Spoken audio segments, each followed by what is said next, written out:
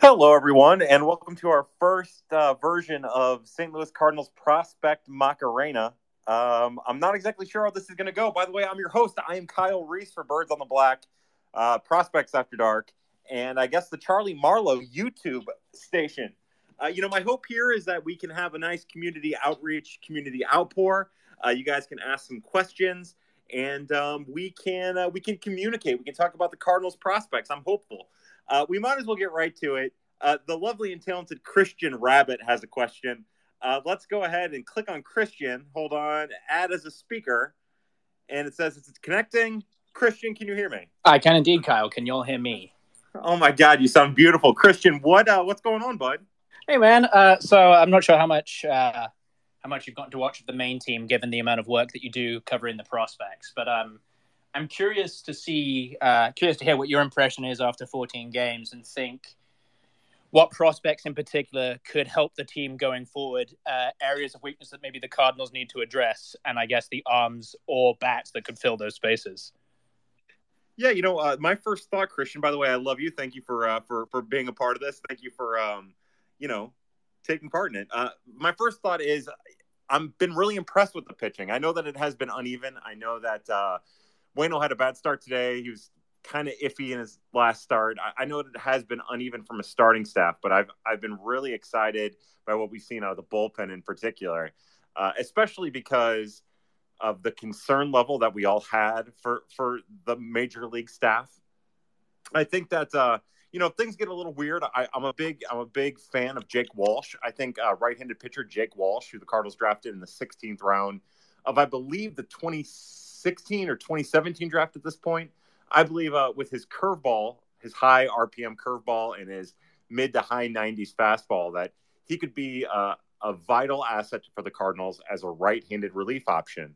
And that says nothing for maybe Connor Thomas, the lefty who throws four pitches, who's more of a ground ball command contact pitcher, and what we've seen out of Matthew Liberatore if some of the pitchers had some issues moving forward in the starting staff. So I've been really impressed with what we've seen out of the bullpen. I think that the pitching from a starting standpoint is still going to be uneven, even though Matz has been good more than he's been bad. Hudson's been good more than he's been bad. Waino's good more than bad. Like, every one of the starters in the staff have been good more than they've been bad. I think it's going to be that level of consistent inconsistency throughout the year for them. And more importantly, I think the thing that I like the most is what we've seen out of Jordan Hicks. Pretty awesome to watch Jordan Hicks pitch in a starting role. The way that we've seen him pitch out of a starting role. So that's my thought. It's good to win every series that you can win, and I'm hopeful that they keep it up. Christian, how was that? Is there anything else you want me to go over there? No, I think you covered it pretty well. I mean, I will say this: I was impressed with Hudson yesterday, particularly as he appeared to struggle to command quite a bit, but he was always attacking behind, which isn't something that I've usually seen from Hudson. Again, I'm no baseball expert. In fact, I'm an idiot. But the one thing I can say for sure is that how well Hudson pitched out of the jam yesterday. So Yeah, and it said that I saw that by every measurable qualifier, his slider and his sinker were both well above pitches, above average pitches from a profile standpoint. So yeah, to your point, really impressive. That's one of the things that we've seen Jake Woodford. Speaking of half prospects, half not, one of the ways that he's changed is the way that he attacks. Like, in the minor leagues, he was at his best when he attacked, and in the majors, to start, he was not attacking. And then when he came back down the stretch during the 2021 season, Jake Woodford was a completely different pitcher. He was aggressive. He was attacking even behind in counts, just like you're saying with Hudson. yeah, And then we saw Woodford pitch really well yes, again. he looked good today. Woodford did. Yeah. Yeah, I thought so too. Hopefully we'll see more of him. I know that's been one of the gripes of the fans, and I don't blame him at all. I know that Jason Isringhausen has been the champion of Jake Woodford within the organization for years. A lot has to do with that big curveball of his, that big breaking pitch. But yeah, I hope so, bud. I hope so. Now, don't go away, Christian. I'm gonna do this thing where I remove from speakers, and Okay. then it looks like Graham has a request. I almost feel like, as I add Graham as a speaker, I almost feel like we probably should have started with Graham, as he's my special little man peach. Hello? Graham, how are you, bud? Oh, I'm good, Kyle. How are you? Oh my God, you sound great. What's going on? Nothing much. Just got home from High Point. Oh, did you really? Yeah. You're not making this up, are you? No. Do you have a question for me? Or you just Yeah, want to say hi? I do have a question for you.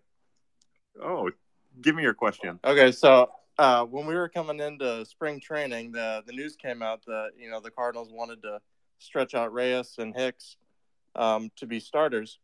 And I was wondering why the Cardinals, it seems like, don't have an interest in having Ryan Helsley stretch out as a starter. Great question. I think, again, I can't really speak for the Cardinals and what their plans are.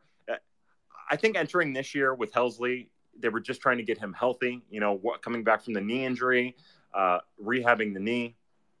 And they probably viewed, again, if you're gonna do it with a couple guys, if you're going in, you think Alex Reyes, we're going to try to start him as a starter. Jordan Hicks, we're going to try to get him stretched out a little bit as a starter. And you have minor league options as well. And then you start bringing in guys like Aaron Brooks and Drew Verhagen, regardless of what our thoughts on those guys are. You still have Jake Woodford, you still have Johan Oviedo, and I would imagine that the Cardinals viewed their entire pitching landscape and thought, well, let's just get Helsley back to the pitcher that he was before his knee really started bothering him. And, let's see what it looks like. I definitely think that, if I were to wager, we'll never see the Ryan Helsley as a starter thing that I've always wanted. There were times when Ryan Helsley was as dominant of a minor league starter as maybe the Cardinals have had, throughout the years, especially at the upper levels. And he was throwing 4 pitches, although 2 of them were fringy pitches. His changeup and his curveball were both fringy pitches at some times. But yeah, the fastball and the little cut slider thing that he has, like those were really good pitches. And those other 2 pitches were good enough to keep hitters off balance. And I am bummed that we might not ever get a chance to see that. And it doesn't sound like we'll ever get to see it. But, the pitching depth at the major league level, you can just never have enough of it. And, who's to say what next offseason looks like, what the end of this year looks like, and who might go into a rotation spot next year. But yeah, that would be my guess, Graham, as to why they've never done it. Thank you for answering that, Kyle. My pleasure, Graham. Do you have any more questions? Nope. Only care about Ryan Helsley. Good. That's all we care about in here is Ryan Helsley. All right. Well, I'm going to mute you. I'm going to remove you from speaker, and we're gonna continue on. I do want to say again, if you guys have questions, please chime in. I would love to field your questions here. Don't be scared. Nothing to be scared about. I won't bite. But for me, a couple of the things that really stood out to me about this week, the start by Matthew Liberatore earlier in the week, I was super impressed with. I mentioned it in a tweet, but 7 innings, 9 Ks, 2 hits. And what really stuck out is that he was commanding all of his pitches. He was hitting every quadrant of the strike zone. He was hitting the glove. He was using the fastball up and out to righties. He was using the changeup low and out to righties. What was even more impressive is he was using the curve to righties, and he was getting some really nasty half swings and full swings. And that's Matthew Liberatore at his best. There were times at the end of last year when he was dialing his velocity up, which his velocity was 96, 95, 94 or 2 days ago. But he was really dialing his velocity up, and he was showing, the ability to command and control a couple pitches at a time, just not doing it consistently. And to see him do that all in once yesterday, especially with how uneven his prior starts had been up until that point, was a positive. I cannot wait to see what Matthew Liberatore's next start is. All right, so what we have next, we have a couple people requesting. eBale _25. I'm adding you as a speaker, and once this thing connects, I will ask you to ask your question. How are you, eBale? Can you hear me? Yeah, I got you. Hey, what's up, man? My question for you, first of all, I've seen a lot of tweets lately about Nolan Gorman home runs. I know he's up to 9 now. Is it 9? 8 or 9? I can't remember. It's 8, I believe. 8? Okay. So my question is, with Paul DeJong struggling once again, he has a weighted runs created plus of 65. looks like the pressure's mounting. What's a realistic time frame you think Nolan Gorman could be up? I was thinking like June or July, but it seems like he's pushing pretty quickly. So, yeah, my question for you is, what's a realistic time frame do you think Gorman could be called up and taken over second base? I think, by the way, that's a great question. Thank you for asking it. I really appreciate it. I'm going to leave you on here, and feel free to try to interrupt me at any point, or don't be hesitant to ask a follow up. I'm about it.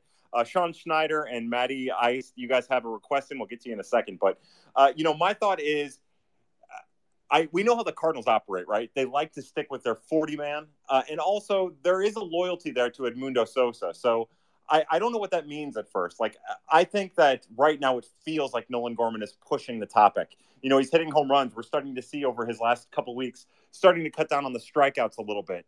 But in my mind, there's a pecking order here that the Cardinals usually try to follow. And some people view that as service time manipulation. I don't think that's the case here. But I would suspect that, say Paul DeJong doesn't stick around. Say that he stays on the bench for a little bit more than just today and tomorrow, like it's been reported. I would think Edmundo Sosa gets the first crack to be a shortstop, for the starting shortstop for a little bit, with Edman as the second baseman. Where it becomes interesting is what happens with Brendan Donovan, in my opinion. We're starting to see Brendan Donovan put it together like he did for all of last season, right now at AAA. And I personally believe, again, not taking anything away from Nolan Gorman, but. And not to say the Cardinals would ever just go with Donovan because he is on the 40 man already. But I envision a situation in which Brendan Donovan might actually get that first shot to at the major league level, in part because of his position versatility. I think that makes a huge difference, a huge deal. I think he's capable of playing first, capable of playing third, capable of playing second, roaming the outfield, and. Sure, the Cardinals' bats are kind of quiet right now. They haven't hit a home run in what feels like, the entire week. I think it's been 5 games. But they could just as easily go on a streak. Again, it's concerning they're not hitting home runs, especially, leaving Cincinnati. Other than Goldie, really. But, yeah, I would say that it's all about the situation and what the situation presents. I'm a big fan of the idea, as hot as Nolan Gorman has been, I want to see him get a chance to struggle again at AAA and work his way out of it before he makes his way to the majors again. But, that being said, in 2 weeks, if he still hasn't struggled and the Cardinals' bats are as quiet as they feel like they are right now, then I would not be afraid to pull the trigger and bring Nolan Gorman up if he's hot. How's that? Do you have any follow-ups or any other ideas or any other thoughts? Yeah, I guess a follow up would be you kind of mentioned it, but it seems like the middle infield has been an area that could be what's the word I'm looking for here? I guess odd man out, because you have DeJong, you have Sosa, you have Gorman, you have Edman, you have Donovan. If there was to be a trade, who do you think would most likely would be shipped? Oh man, if there was to be a log jam. Yeah, that's a great question. I would think that the Cardinals would probably, I guess it just depends on what they need, right? If they're trying to add to the major league staff, I would think that your first bet would be that it would probably be someone like Brendan Donovan. It's not for them to trade someone like Nolan Gorman. They've never traded their top prospects like that. Brett Wallace and Zach Cox are exceptions, but they're 2 huge exceptions. So I would think Gorman is probably not untouchable, but he's probably as close to untouchable as you're talking about. So I would think that if the Cardinals wanted to add a starter from a team that's trying to rebuild, then Brendan Donovan would be one of those guys. And then, they seem entrenched with Tommy Edman. That's part of the reason why I've been in favor with having Edman be the shortstop pretty well. Edman getting a real shot to be the shortstop with, the second base spot kind of open, as opposed to DeJong or Sosa. But I would also think that of that, like, I would think DeJong would be the one that they would trade, because, there is a history of the Cardinals kind of, last minute trading someone like Paul DeJong for, a prospect that either never sees the light of day or ends up being Juan Yepez, who none of us appreciate at the beginning. So I would think, like, it depends. I would think DeJong would be the guy if they're just trying to clear a spot. He get the Aledmys Diaz treatment where he get traded for J.B. Woodman or whatever, and just to clear like a 40 spot for Gorman or whatever, unless the Cardinals were trying to add major league ready pitching to their staff, and then I would think that it would probably be Brendan Donovan. All right, man. I appreciate you answering the questions. That's all I got for you. But before I do go, I got 2 words. Jordan Walker. Thanks for attending my TED Talk. Thank you. I love it, brother. Thank you so much for being a part of it. Yeah, we'll remove you as a speaker, and then we'll say, yeah, Jordan Walker. You can't get enough of the kid. He made a really great defensive play today.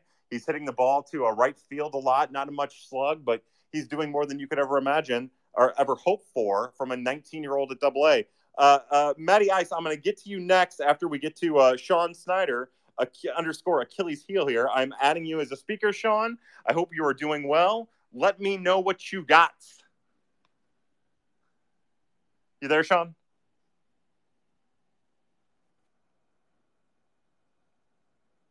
Oh, boy. See, I can't figure this out. Sean, are you there? Mic's on. Sorry, there was like a little mic's off button that I'm new to the whole Twitter Spaces thing. But hey, this was my first time too, and I had my mic off when I started, and I had to restart. So you're totally fine, Sean. How are you tonight? Doing good. So I've seen on Twitter a couple times about like updates about Liberatore, and just given like who he is as like was as a prospect, is as a prospect, and kind of like the updates we've gotten in the past. You said that there were like multiple different starts that he looked off, he looked on, and I was wondering if you could give like some assessment, if you have it, of maybe why he looked so on in his last start, and whether it like has any relevance to kind of like his like fastball curve, like kind of playing off each other, his other pitches playing off each other, or whether it's just kind of like still to be seen. It's like kind of like still kind of like those random, like if there's anything to actually glean from that, like hype wise, or whether, like what your opinion is on him as a prospect now. Yeah, it's still early in the year, and it's hard to really take much from what you're seeing early in the start. But let me tell you why I think that this is a particularly great question, because the one thing that was abundantly clear from the beginning of his start, his last start, was he was in bulldog mode. Like, he was fiery. You could see him on the mound. He was working quick. His body motions, they have a different, like, his motion, his pitching motion has like a different demeanor about it when he's in full on attack, I'm going to go get it mode. And that's what he was in. The best way to explain it is even the balls that he was throwing, they were strikes. And he was committed to those pitches being strikes. He was working the entire zone. And, it's probably not a good thing. You don't want him to you don't want an umpire to feel like he's showing him up. But there would be times where Liberatore would throw a strike 3. If we were doing the ABS system in the International League, it would have been a strike 3. The umpire called it a ball. Liberatore's already 4 feet off of the mound, walking towards the dugout. He just turned around, got back on the mound, and would throw a strike. You kind of got the sense that like he feels like he's taking a step, so that he's playing more of like a bulldog role, as opposed to knowing that he's still in development, and like you think that he might think that he can take a next step, or like. Why would you think that the bulldog mentality is kind of like relevant there? I think with with a lot of pitchers in particular, it's about confidence, right? Like when you're in full on bulldog confident mode, it's not something that you can manufacture. You can go into a start and say, I'm confident. I'm gonna own this start. But once you start pitching, like, you can't always be that. Some people can. Chris Carpenter was like that, but not everyone has that. I would probably guess that. There's less people that have it, even at the major league level, than people that don't have it. And I just have a feeling that he went into that game and the swagger was there. And, he capitalized on that swagger that he was producing. And I know that seems like it's not measurable. You can't measure that. But that's what I noticed. And I don't think it's any surprise that he had that swagger, that, what we'll default to as the bulldog mentality that I keep defaulting to. He had that, and it just so happened that it came with, command. It came with, from what I understand, he had a couple extra 100 RPMs on all of his pitches. Nice. Like he was in the zone the other day, which was encouraging, because it seemed like in his prior 3 starts, he wasn't quite there. Those first starts, he was battling fastball command. He was battling fastball velocity. In the third start, he was battling his slider a little bit. So, to see it all come together, especially as he started using his changeup more in this fourth start, which is something that I'm a big fan of. Like, I want him to use his changeup more. I'm kind of bummed that Andre Palante he's in the bullpen. He's pitching well. He's probably entrenched in the bullpen. I'd like to see him go back down to be a starter when rosters contract, because he was always at his best when he would throw his changeup more frequently in game. And so I think that there's something to be said that, these guys, with the changeup being as much of a feel pitch as it is, they almost thrive on being able to go to that a little bit more too. And then somehow, if they're is Palante a lefty too, or is that just Liberatore in this situation? Just Liberatore. Palante's a righty. He's pitching out of the Cardinals bullpen right now. Yeah. But no, cool. They just, there's something about that, like, change up sometimes with really gifted pitchers where if they can use it, then it actually, and if they're feeling it, then they end up feeling all their other pitches a little bit better too. Okay. So I just bring that up to emphasize. Probably the last question for you, because I know you got like a bunch of people on here. Yeah. Cool platform. Okay. So you said that the ABS system, they're using that down in AAA, AA. Is that right? Or it's okay. So it's in a couple different leagues. Like in AAA, the Cardinals are a part of the International League, or Memphis rather. The Memphis Redbirds are part of the International League. They used to be a part of the Pacific Coast League, and one of the divisions. I guess my question was more along the lines of, does the ABS system utilize PitchCom as well? So like basically, like, I know that because it's Yachty, and because kind of like the Cardinals are probably gonna take a little more time to like fully implement a system as opposed to kind of rush into kind of the vanguard of something like that. Like, do the guys who are still in development, do they like realize, or like, are they utilizing these different systems so that like it's kind of fluid with like Neisner or Herrera or whatever comes next? Like, do you get where I'm going with that, or? Yeah. You're asking, is it something that PitchCom and ABS, are those paired together in the minor leagues, or is ABS simply like kind of like the RoboUmp side, and PitchCom's completely separate, and they're only using that in the major leagues? Yeah, it's completely different. The automated ball and strike system, the ABS system, that's RoboUmps. It's the same thing. So if you hear people say ABS, they're just talking about like the quote unquote RoboUmp. And then the PitchCom that's completely different. That's just so catchers and pitchers can communicate without flashing signs. So they're not using that down there. I'm sorry? They're not using PitchCom down there? Now I know the Cardinals are not using it organization-wide just yet. I know that system has had more issues than the ABS system has had, with breaking down, not working the way that they wanted to just yet.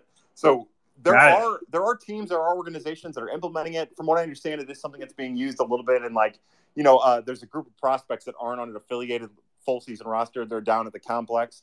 The complexes are starting to get used to it just a little bit more. But yeah, it's still a very flawed system that is getting worked out. All right. Thanks a lot, Kyle. Hey, it's my pleasure, man. Thank you for taking part. Let's see. I'm going to remove from speaker, and then we're going to go to our good friend, Matt Graves, Matty Ice. Matt, I hope that you were doing well. The little thing is telling me that you're connecting. It also has, there we go. Matty, what's up, brother? Hey, Kyle. Long-time listener, first-time caller. So you talked a little bit about Gorman's hot start. Great to see. What has he changed, and what's kind of sparked that as far as differences between even spring and this year and last year and this year? I will say, Matt, at the end of last year for that last month, his batting average tanked. He was hitting below 200, and it didn't come with a lot of power, but he had really started to cut the strikeouts out. And I feel like, first off, you can tell he's always been a big, thick, like country strong kid, but you can tell he's gotten bigger and stronger. That aside, because I don't think that really plays into this conversation so much, but I do think that one thing that is obvious is, sometimes with free swingers, just like with Tyler O'Neill, I will always do the compare and contrast thing with Tyler O'Neill and Nolan Gorman, even though one's left-handed and one's right-handed, because they are big-time power bats that have the ability to walk, if for no other reason than teams are scared of them. It's just a matter of how they implement their approach to the practical application of slugging. And those are the type of prospects that always take the longest amount of time. Right now, one of the things, and this is what we saw last year when he was at Springfield before getting promoted to Memphis, is he's taking advantage of pitchers who are pitching him in a very in a very predictable way. They're trying to stay away from him. So that means, especially with breaking pitches, that means he can sit on a lot of breaking pitches, a lot of loopy breaking pitches on the outside half and slug them. You'll notice that a lot of his home runs so far have been that. Not completely restricted to that, but that.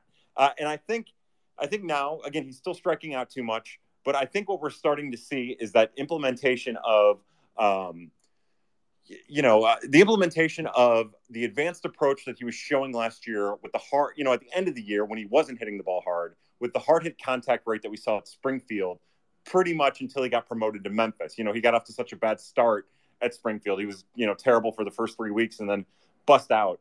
But, I know we've seen these commercials for Win Reality, the virtual reality system. We know that Nolan Gorman is a big fan of that. And I know that, he subscribes to that. He utilizes that. And I know that, that's been a big help for him utilizing that. So, yeah, I know that's kind of a long, generic way of saying that what I've noticed is that he's just become, now that he's getting more reps, he's just become a more advanced, more polished hitter that is aware of how he's getting pitched, and he's aware of how he can take advantage of being pitched that way. When he was at Peoria all those years ago, because I can't keep track of it. When he was at Peoria all of those years ago, one of my big complaints is that he really struggled with inside breaking pitches, and he really struggled with inside heat, especially low. And, you'd watch pitchers bouncing pitches in the dirt, and he'd go swinging at it. He doesn't get that pitch so much anymore. And when he does, if it's missed, if the guy doesn't exactly hit their spot, he'll hit it. Now, he still might strike out sometimes, especially if it's heat low that he's not expecting. But he has the ability now to kind of adjust to that pitch and do what he can with it, as opposed to just swinging freely at it all the time. And I think that definitely goes into to why he's having as much success as he's having. That's awesome. Thank you. Did any of that make sense, Matt? Because I just kind of blacked out. No, of course. He's really good. Big, strong country boy. Love it. He is too. And, we gift him a little bit earlier. And, I think one of the things we learned with Juan Yepez and the Cardinals is the Cardinals, even for a guy who's going to get primary DH time, the Cardinals do value defense. And part of the reason why Juan Yepez isn't with the Major League club, other than none of them got a fair shake in spring training, 15 at-bats after a shortened spring training with following a lockout. Like, you can't make up those at-bats. But we know that Juan Yepez, part of the reason why he didn't really get an extended look is because he struggles defensively and because he doesn't run the bases as great as the Cardinals need him to. You almost have to be flawless in those two areas to really make an impression. And what we've seen out of Gorman defensively, which is just as important, is that sure, there's some things that he does that are a little quirky. It doesn't exactly look like your prototypical second baseman, but he's taken such strong strides. So he's made so many positive moves forward as a defensive second baseman that he's going to be fine there at the very least. It kind of reminds me of like 2011 David Freese, where maybe for 7 innings Nolan Gorman's your second baseman and you're fine, you don't have to worry about it. He provides a couple of really big key important bats, and then you put in a defensive replacement, and then by 2023 2024 you have your everyday, every inning second baseman, just like David Freese was back then. So sorry to continue to hijack your question, but yeah, that's just some more important things in regards to Nolan Gorman as a full-on prospect. No, that was perfect. Thank you. Cool. Thanks, Matt. You're the best. I'm going to remove you from being a speaker. And again, just to everybody who might be new in here, the plan is with this little Q&A, what we're calling the Prospect Macarena, my hope is that you guys will ask a lot of your prospect questions that you tweet at me. What I should do is I should start saving some of those and then going over them here. Right now, Moises Gomez, the Cardinals minor league free agent for Springfield, the outfielder, 23 years old, that the Cardinals signed after Tampa let him go. Moises Gomez is probably the hottest name in the Cardinals organization right now that isn't one of their top tier prospects that everyone knows. Gomez hit his 9th home run again today. He's hitting the ball hard everywhere. He threw a runner out at second. He's making diving plays out in the outfield. You never want to get too excited about a kid who struck out 38.5% of the time in 2021. You never want to get overly excited about that, but it's awesome to watch Moises Gomez put it together for the St. Louis Cardinals. It seems to me like Gomez, and again, guys, I'm really hopeful you guys ask some questions here. If you want to talk, you have any thoughts, I would love it. But it's been really awesome to see Moises Gomez just break for Springfield and do everything well. He's kind of a clunky guy, but he's still really athletic for being as clunky as he is. He kind of has that Malcolm Nunez quality about him where he's sneaky athletic because of how his build is. There could be a really fun thing here with Moises Gomez where he ends up being just another version of Marcell Ozuna maybe. But again, I don't feel like I've seen enough of him to be able to say exactly how I feel about him just yet. I do know that it seems like he has a little hole for high fastballs right now that he can't get to, while he's absolutely torching breaking pitches all over the zone. So we have another question asker in Holy_Schilt. Nick, I'm adding you as a speaker, my friend. I hope that you are doing well. Thank you for being in here. What you got? All right. So I gotta, now that Paul DeJong is struggling, I was reading a rumor a couple months ago that Trevor Story was willing to take a 1-year feeler deal. How do you feel about that? Yeah, I'm glad it didn't happen. I don't know. Wait, so all of those shortstops, right? They're not doing particularly well right now, right? Even all of those big name shortstops that none of them are doing particularly well. I have always been an internal guy, right? Like you guys know me. I watch more minor league than I should. I try to keep you guys as updated on as possible. If Story would have taken a 1-year feeler deal, then maybe it would have been worth it. But it didn't work out that way. And I've always been the champion of let me see what Nolan Gorman has. Let me see what Brendan Donovan has. Move Edman to shortstop like he was in the minors. And, again, this is like a minor-oriented podcast, which gives us a chance to talk about what Tommy Edman was at the minor leagues and at Stanford. He was a above capable, and very rangy defensive shortstop in the organization before he was brought up to the majors. His arm was a little suspect sometimes, but he was a rangy outfield, or a rangy shortstop, rather. And he was impressive over there. Now, we haven't seen it much at the major league level for whatever reason. Maybe he doesn't feel comfortable. Maybe the Cardinals don't feel comfortable with it. I'm not 100% sure. But I do know that what I would like to see, especially because I view, Tyler O'Neill, I view Goldschmidt, Arenado, and Carlson to a lesser degree as stabilizing forces in the lineup. And I would like to see those internal options get some time. If you're going to invest money into pro scouting and amateur scouting, and you're going to have these prospects, eventually they need to get a chance.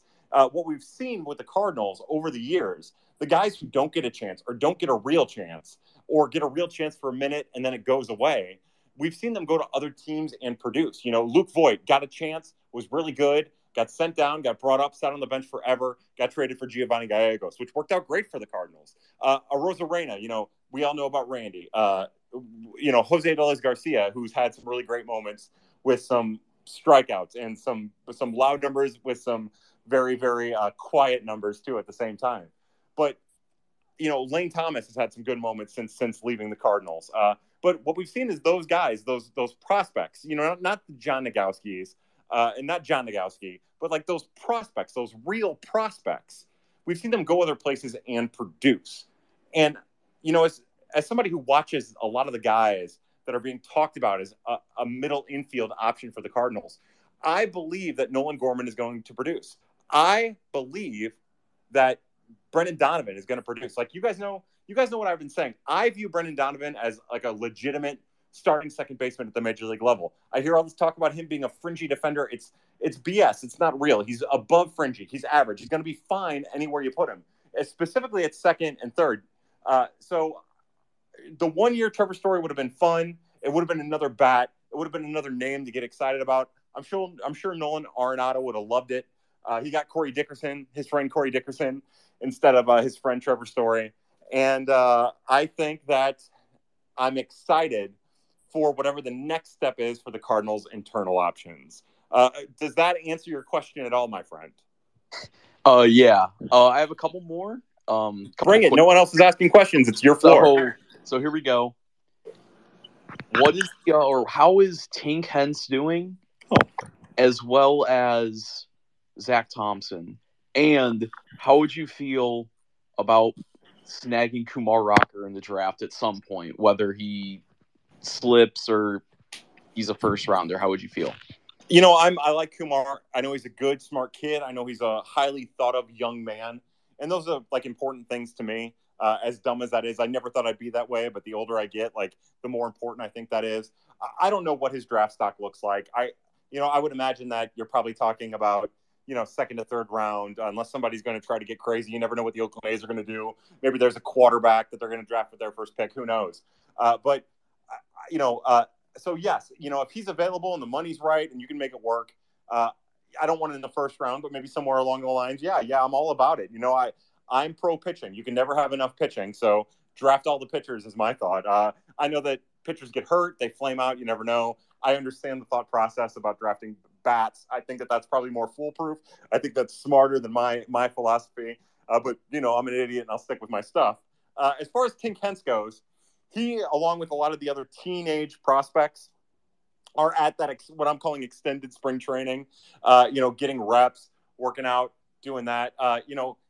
Guys like Tink Hence, Win-Bin Cho, Luis Pino, Trey Fletcher, Joshua Baez, they're kind of like the casualty of they suffer from minor league contraction, because we would see those guys at State College or Johnson City come June when that season started. And now, because contraction is in place, because those are not affiliated organizations, now we don't get a chance to see Baez and Hence and Win and a Win-Bin Cho. Like, we don't get to see those guys until maybe a couple of years further down the line. Like, I would suspect that we don't see Tink Hence in organized baseball that we can watch or follow online until next year. When the complex league kicks in June or July, whenever that is, I think it's June, he'll be a part of that. We'll be able to follow those stats. But that's quiet reporting. You won't get much reporting out of there. You won't hear much. I know from talking to some of the people that he looks, the only issue with Hence, he has a body for being a pitcher, big, tall, not big, tall, but like he has the appropriate body size, the shape, the skeleton to be a pitcher. And he has measurable pitches, and all of his pitches go from the same slot, and he has easy velocity. The problem is he's just kind of like a lanky kid. He doesn't put on weight, and he's still only 19, 20 years old, so his metabolism is burning through it. I think all the news about Hence is positive. Everyone loves his makeup as well. You asked about somebody else too, right? Yeah, Zach Thompson. Oh, so Zach Thompson is a whole nother story. I've been really impressed with what we've seen out of Zach Thompson. The most important number to take out of Thompson is his 1.8% walk rate, because last year we saw Thompson working from behind a lot and not being able to get back into counts and then walking hitters. And this year, he's still working behind a little more than he needs to, but his velocity on his fastball is up. He's really burying his curve. Like, we've seen him slow down his arm, throw his curve. He's really burying it. And like we talked with the ABS, the strike system, like we've talked, he really benefited from it when he was in Charlotte last week in both of his starts, because it would give him the low strike with his fastball, which is something that he doesn't get called very often for 2 years now at the minor league level. So I would say so far, again, you'll look at his ERA, even the batting average against is kind of high. But you'll look at those things and maybe be a little deterred. And I will tell you that I've seen nothing but positives and gains so far from the Cardinals' former first-round draft pick, lefty Zach Thompson. I think his changeup has come a long way. I think his slider is working just a little bit, but I think the curveball fastball combo has taken some really positive steps early on in the 2022 season. And again, just to continue on with all this, because that's what we do. But to continue on, like, we're still talking about a very small sample size, but it's all positive. Again, as you guys know, I mean, you're a smart audience now at this point. Like, look at XFIP, look at FIP, go to Fangraphs, see that. I think that gives people a better indication of how good a pitcher is at the minor league level. Specifically Thompson, I would say, other than the 1.8% walk rate, even like getting his strikeout rate to like the 26, 27%, I think that's super important too. great news all the way around. So yeah, that's my thought on that. Mr. Holy Schilt, is there anything else? Any other thoughts? One more. Yeah. This is your opinion. Anything like whatever, however you feel.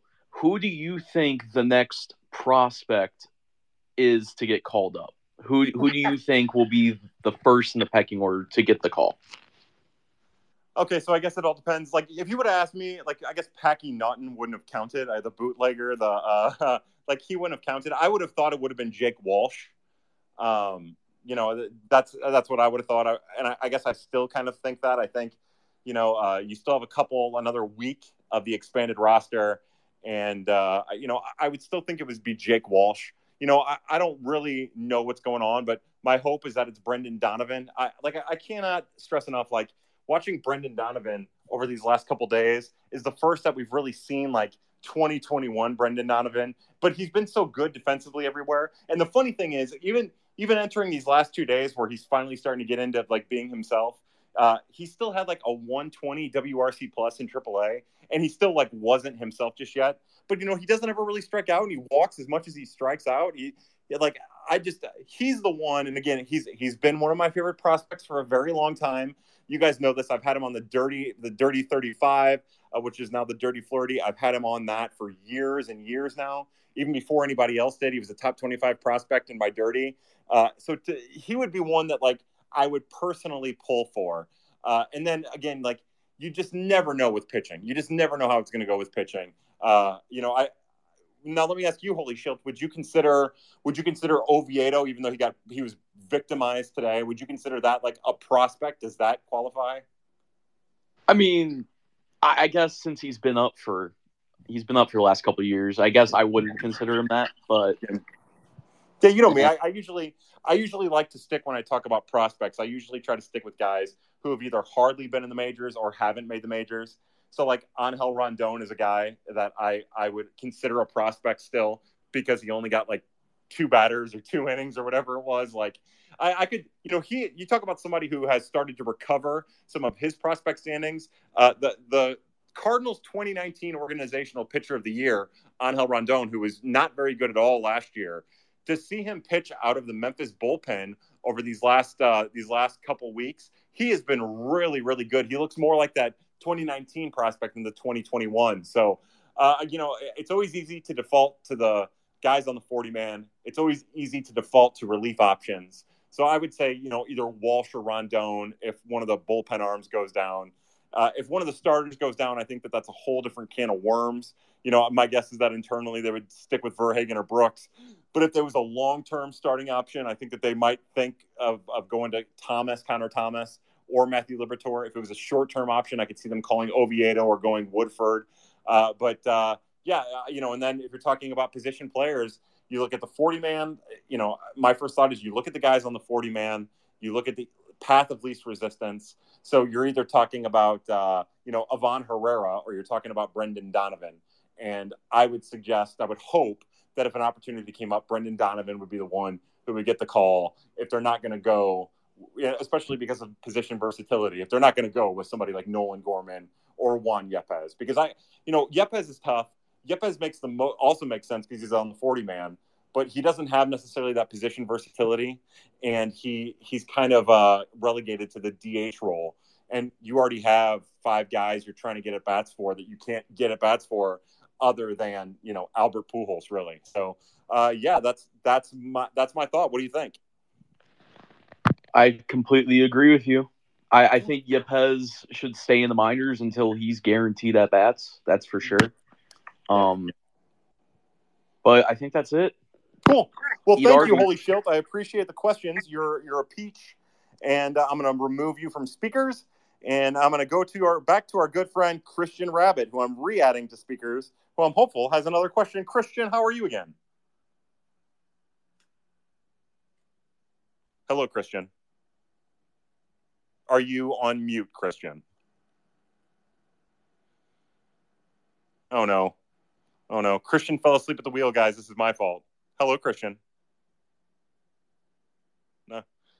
All right. Well, I don't know what's going on with Christian. Hopefully he can interrupt me. But again, if you guys continue to bring your questions. We've actually been doing this longer than I thought we would do. I was hoping it would be like 30 minutes or 45 minutes. Christian, I'm going to remove you from speaker. We'll try this again here in a second. But our good friend Matt Thompson from Prospects Live. See, this is what has me excited. I'm going to add you to speaker. I'm going to talk for a second. But our good friend Matt Thompson from Prospects Live, an awesome guy. It's nice to have him. And by the way, check out Prospects Live. Joe Doyle, they're rolling out their amazing draft coverage. They're awesome people. But Matt, how are you, sir? It's a pleasure to have you. I'm good, man. This is a little more formal than I'm used to. I like it. I dig it. Yeah, we'll still have time to get super drunk later, but right now, this is something new we're gonna do. Yeah, I like it. You're a big fan. I don't really just a couple, I guess. I mean, these are softball questions for you, but just want to say, everyone should be following you. And I'm glad you have such a big following. You've earned it. But thanks for the kind words, also. But I mean, Liberatore is probably the most stretched out starting pitcher we've seen in the minors for anybody right now, right? I mean, not many minor league starters across any teams except for some of the, 31, 32-year-old AAA veterans are going 6, 7, 8 innings consistently. I know it's impossible to predict, but, I mean, I bet he's pitching major league innings in less than a month or so. What do you think? I think that's probably a pretty good guess, right? I think you would have to look at how the situation works with Jordan Hicks. I think you would probably look at how the situation plays out for the Cardinals with Jack Flaherty. And then I would think that if both of those situations don't go well, or if one of them doesn't go well, and the Cardinals were in need of extended major league innings, that they'd finagle him onto the 40-man. Honestly, that would be my guess. You bring up the innings, and that's a great point. I thought about Connor Thomas first because I think I think that there's less worry there. You can bring him up. He's going to put the ball on the ground. He's going to work quick. And then if things don't go well, then you don't have to worry. Well, there's not as big of a worry about him taking a step back as there might be with Liberatore.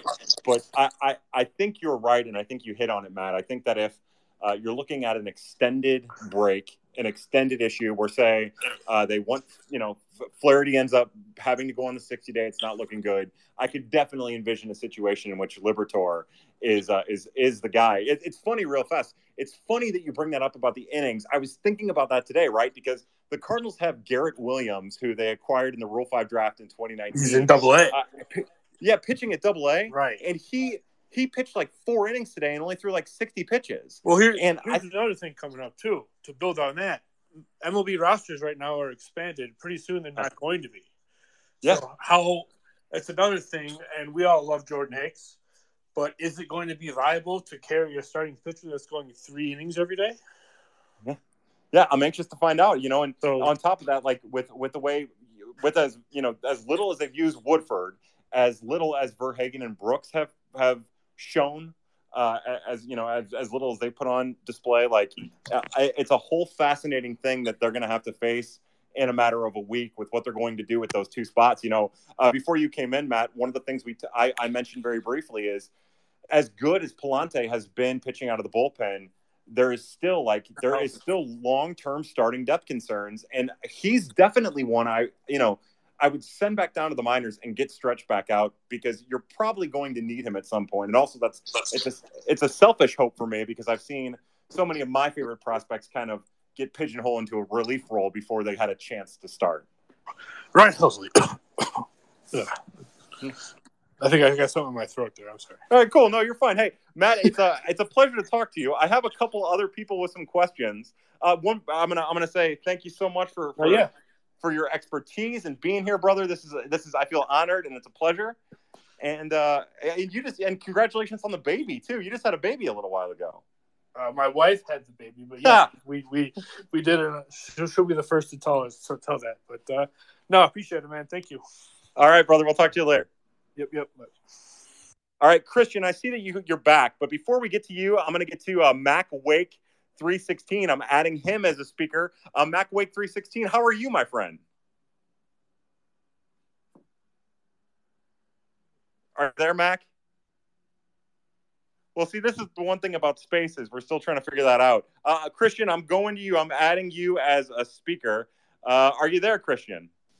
Yes, sir. I'm here. Hey, babies, how are Good, you? thank you, friend. Sorry about that. I don't know what happened. I got kicked and I couldn't hear any audio. I could see that my speaker was on, so apologies for that. I'm sure that was painful. No, it was fine. So this particular question might be for the layman of the group or the listeners, and that includes me for sure, because as I have alluded to, I'm an imbecile and I don't follow the minor leagues enough. With minor league contraction, the at-bats that would usually have gone to the guys like Mason Wynn, Won-Bin Cho, et al., what happens to them now that they're no longer in affiliated leagues with the Cardinals farm teams? Where do they get their at-bats? How do they keep going? Are they still under contract by the team itself? Or are they looking for independent leagues to get their at-bats? Yeah, there's still think about it like there's an extended minor league camp going on. It's kind of like spring training, but it's a little bit different, a little bit structured, a little bit differently. It's more like workouts that a good portion of those prospects, not Mason Wynn, because Mason Wynn is in Peoria. He hit his first home run of the season. He's thriving. He's hitting close to 500. He's amazing. But Markevian Hentz, Win-Bin Cho, Joshua Baez, Trey Fletcher, what they are is, think about it as they're going through instructions more than anything. And that would have happened even with before minor league contraction. Those seasons usually started in the middle part of June.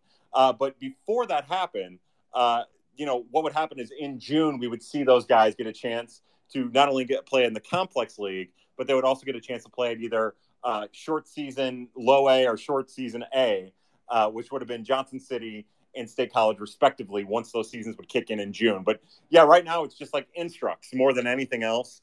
And then when the complex league, the Florida Complex League, gets started again in the middle part of June, then they'll play more organized games as opposed to just instructs. That's good to know.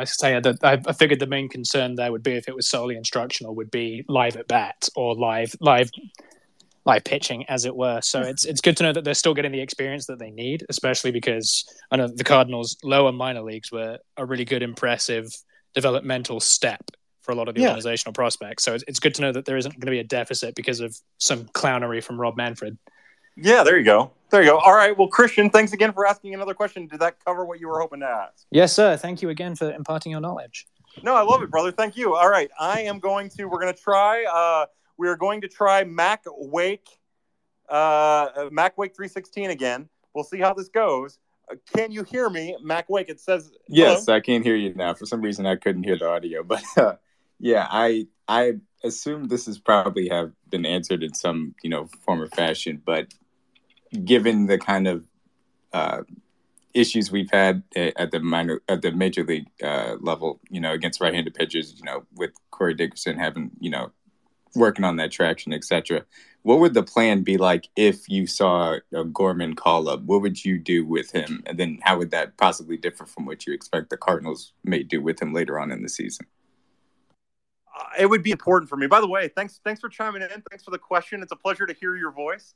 It would be different for me, right? I hate the idea of bringing a kid up that would just be a DH. And I know a lot of Cardinal fans default to that. But especially with Nolan Gorman, who is still working on the craft to second base, although he's gotten pretty good. I wouldn't want him to just be a DH option. I wouldn't want him to have the current role that Lars Nootbaar or Corey Dickerson have. I don't think that's enough at bats for a 21-year-old kid, especially a 21-year-old kid that isn't a surefire, comfortable middle infielder. So, to me, when we talk about Corey Dickerson, it's not necessarily the Corey Dickerson of it all that matters to me. I think that we just say left-handed bat, and I think that that's kind of irrelevant to the conversation. It's the middle infield thing. What's going on with DeYoung? What's going on with Sosa? Can Edman play short? Because, really what it boils down to, in my mind, and I'm hopeful the Cardinals are following this too, is, in my mind, when can he play second on a regular basis? Not just as a lefty bat against righties. When can he play second base on a regular basis? And that's, that to me, that ropes in Edman, it ropes in Sosa, and it ropes in DeYoung. And, without Tommy Edman getting any real reps at short, as it's been reported by our terrific local journalists, without it being something that the Cardinals have really seriously thought of, then I would imagine that Paul DeJong not having success and then Edmundo Sosa not having success would be what might catapult the next level, and maybe even Brendan Donovan, depending on how that goes, but what might end up catapulting that next level of getting Nolan Gorman to the majors. Again, what works against him and Liberatore is that they're not on the 40-man, where it's not an easy situation to make. So that's what I think. I think that the Cardinals would probably handle it similarly. But, we have seen in the past, they haven't been afraid to call a guy up when they need an offensive spark. You can go all the way back to Randall Grichuk, calling up Randall Grichuk over Oscar Taveras because Grichuk was hitting and Taveras wasn't. They just went to Grichuk because he was hammering the baseball. He was a highly thought of prospect. They needed an infusion, and they went to him, and it didn't necessarily work out the way that they had hoped. So, I don't know. Mac Wake, would you say that answers your question? Do you have any additional thoughts? No, yeah, that definitely did. And so my question, I guess the follow-up would be, would your plan be to move a guy like Edman over to shortstop if DeJong doesn't, kind of find it here to get Tommy those repeated reps at second base? Would you call up another guy to maybe take over that, or let Sosa do it full time? What would your plan be if you got to the point where obviously you didn't feel like you had a better middle field option combo that had to include Gorman? Yeah, this is fun because this is where I get caught between, like, if I was running an organization and me as the fan. If I was running an organization, I feel like once we got into May a little bit, I would say, or even right now because we're close enough to May, and kind of what they're doing with DeJong today and tomorrow, where they're sitting him, I would say, all right, let's give Sosa a little bit of run. Let's see what he can do. Let's see if he can continue to repeat what he did, in 2021, and I'd give that a little bit of run. I would also find opportunities to get maybe Sosa some time at second and Edman some time at short, because I think it's going to be important to have Tommy Edman getting some reps at short one way or the other, because he is the future of second base. That's Nolan Gorman. As good of a defensive second baseman as he is with the Gold Glove, et cetera, the future of second base is Nolan Gorman.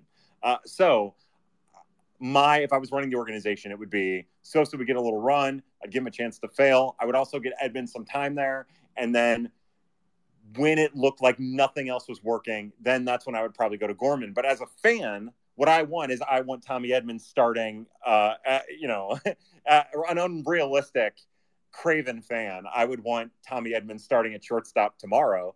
And I would want Nolan Gorman going up against Max Scherzer. And then maybe even, like I've mentioned, like having Brendan Donovan as an option somewhere along the lines, which, again, it seems like they're in conflicting sides of each other. But I think that's what I would do, man. No, that definitely makes sense. And I completely understand it from, kind of the practical side of organizational development, and then also the fan side. Because, who doesn't want to see Nolan Gorman hit bombs at Busch Stadium? Yeah. Can you imagine if they were to call him up tomorrow? Or, say theoretically, say that they were to call up any prospect tomorrow. Brendan Donovan gets a chance against Max Scherzer tomorrow. Nolan Gorman gets a chance against Max Scherzer tomorrow. Even Jordan Walker. Like, can you imagine how exciting of a moment that would be? Absolutely. Oh man, like even if it wasn't at Busch. So yeah, that's where I'm at. The idea of getting to see one of the kids get pressed into service against one of the all-time greats would be the coolest thing ever. Yeah, no doubt about it. It's the same thing as when, all the way back, the first memory I really have, which is funny, of this kind of happening was when Taveras got called up and he hit the huge home run, and it was just that kind of moment. So definitely, from a fan perspective, I understand it. Thank you for answering that question. Hey, you're a good man. Thank you for being a part of this. And when we do this again, hopefully we'll get to hear from you again. All right. Certainly love to. This is great. Cool, man. All right. Well, we're going to remove you from a speaker, and then we're going to go to Taylor Cruz, who I've added as a speaker. This might be the last question we do. We'll see how it goes. But Taylor, how are you this evening? I'm doing good. So I just had a quick question. We have a lot of really good low-level starters, and one of the ones that is probably my favorite is Edwin Nunez. I think he's in extended spring right now still, but I guess I'm wondering, do you think he's going to end up being on any of the games they broadcast, like down in Palm Beach this year? I would think last year he spent some time there, so I would think he would get there, but I'm just wondering what your thoughts were, because he looked a little overmatched last year, had trouble with his command. Malcolm Nunez he's just a fun prospect because of the high spin, highly measurable stuff that he has. High velocity fastball, high spinning breaking pitch, high spinning fastball. He just doesn't know what to do with it just yet. I would suspect that there will be a time during the season where he finds his way back to Palm Beach. Like you mentioned, he was there last year. They just took a step back to try to work with him, getting a better control of his body. Just some of the video that we saw last year, because unfortunately Palm Beach isn't a part of MILB TV. So we get to rely on Ian Smith, who you should follow on Twitter. He's part of Prospects Live. He posts video. Bailey Scribnick, I believe is how you pronounce his last name. He'll put video on there. You have to kind of sort through Twitter to find video of kids like that at Palm Beach, because Palm Beach isn't part of MILB TV. But I would imagine he'll find his way back to Palm Beach at some point this year, maybe with some cleaned up mechanics. But what I was getting at before I lost my train of thought is we definitely saw last year he had trouble repeating his mechanics. And he had, as impressive as he can strike people out, as impressive as his stuff is, he doesn't really command or control it particularly well. And it has a lot to do, in my opinion, with his throwing motion more than anything else. So, again, he's one of those fun kids. Like the Cardinals have maybe it's a little bit different perspective-wise because we don't have the short season. We're coming off of our first season without the short season. But they have kind of like this corral of players who are more exciting than maybe they've had corralled away from the general consciousness of prospects. Again, pardon me, not to keep bringing the same names up, but Luis Pino, a couple of the guys that they signed as part of this past international draft, Winbin Cho, Hence, Fletcher, even though he's playing at Palm Beach right now, Jeremy Rivas, Jeremy Ramos, Felix Tavares, who was maybe their best player in the complex or in the DSL last year. Just a really good, interesting athletic player. Like they have a very interesting corral of young players that are kind of hidden away from the rest of us that are more exciting than I can ever really remember them having. But that's to get away from your question about Malcolm Nunez, which is to say I am super excited about him. I put him number 20 on the Dirty Flirty over at Birds on the Black, which you should definitely check out if you haven't, because he's the perfect example of practical application versus projection. You can project him. You can see him. He's halfway through the Dirty Flirty, the top 40 prospects on my list. Because of that, you can project him. You can see how he would be not only a major league contributor, but somebody with the same cachet of like Alex Reyes somewhere down the line if he can keep fixing himself and keep adjusting. But you also could see a situation where he falls into something less than Junior Fernandez, a guy who cannot get command, who cannot find it. Some of those relievers from past days that never really manifested themselves at the major league level. So I put him 20. I put him right in the middle because he's the perfect combo of projection and actual application of skill. I would suspect now with some of the influx of talent that they've brought in that I would probably drop him, quite a bit. There are some guys, especially like Dionis Rodriguez, who was 35, I think 34 or 35, or maybe 36 on the Dirty Flirty, who is now pitching for Peoria, he probably projects to be a bullpen arm because he's also kind of lacks command control, but he's just more advanced than Malcolm Nunez or than Edwin Nunez is. So he's really interesting, but yeah, look, he's an incredibly talented young man who's still only 19 years old, who's working on his craft. What do you think, Taylor? Yeah, I would agree. I'm someone who's just really big on all the spin rates and stuff like that too. So that's why I have high hopes for him. Same with like Alex Reyes, even with him being hurt all the time, I still have hopes that one day he's going to become the person that he could be, because quite frankly, you look at other teams, you look at stuff like the Brewers where they have I was always really big on Corbin Burns, even when he was bad. And then all of a sudden he turned everything around. So yeah, I always have those high, hopes for those people, even more than like the Junior Fernandez, who's more of like a low spin rate sinker ball kind of guy. But yeah, I agree with you. He's definitely someone who you can project him, but he's got a long way to go. Yeah. And it's even more fun then you get somebody who's kind of in the middle of both of those, like Jordan Hicks, who doesn't necessarily have the big spinny pitches. Like, it doesn't spin the way that you would expect from his movement profile, and who doesn't necessarily get the swing and miss, but is still super exciting and caught kind of between, in some ways, the hype of Alex Reyes and the hype of Junior Fernandez, and even like the skill set of the two of them, right? Oh yeah, and I'm big on Jordan Hicks too, just because with that sinker, I don't know, when it comes to fastballs, I'm in one of two camps. I want you to have a really good sinker, or I want you to have a high spin rate fastball. The fastballs I like the least are the league average. I feel like those ones just get hit around the most. Yeah.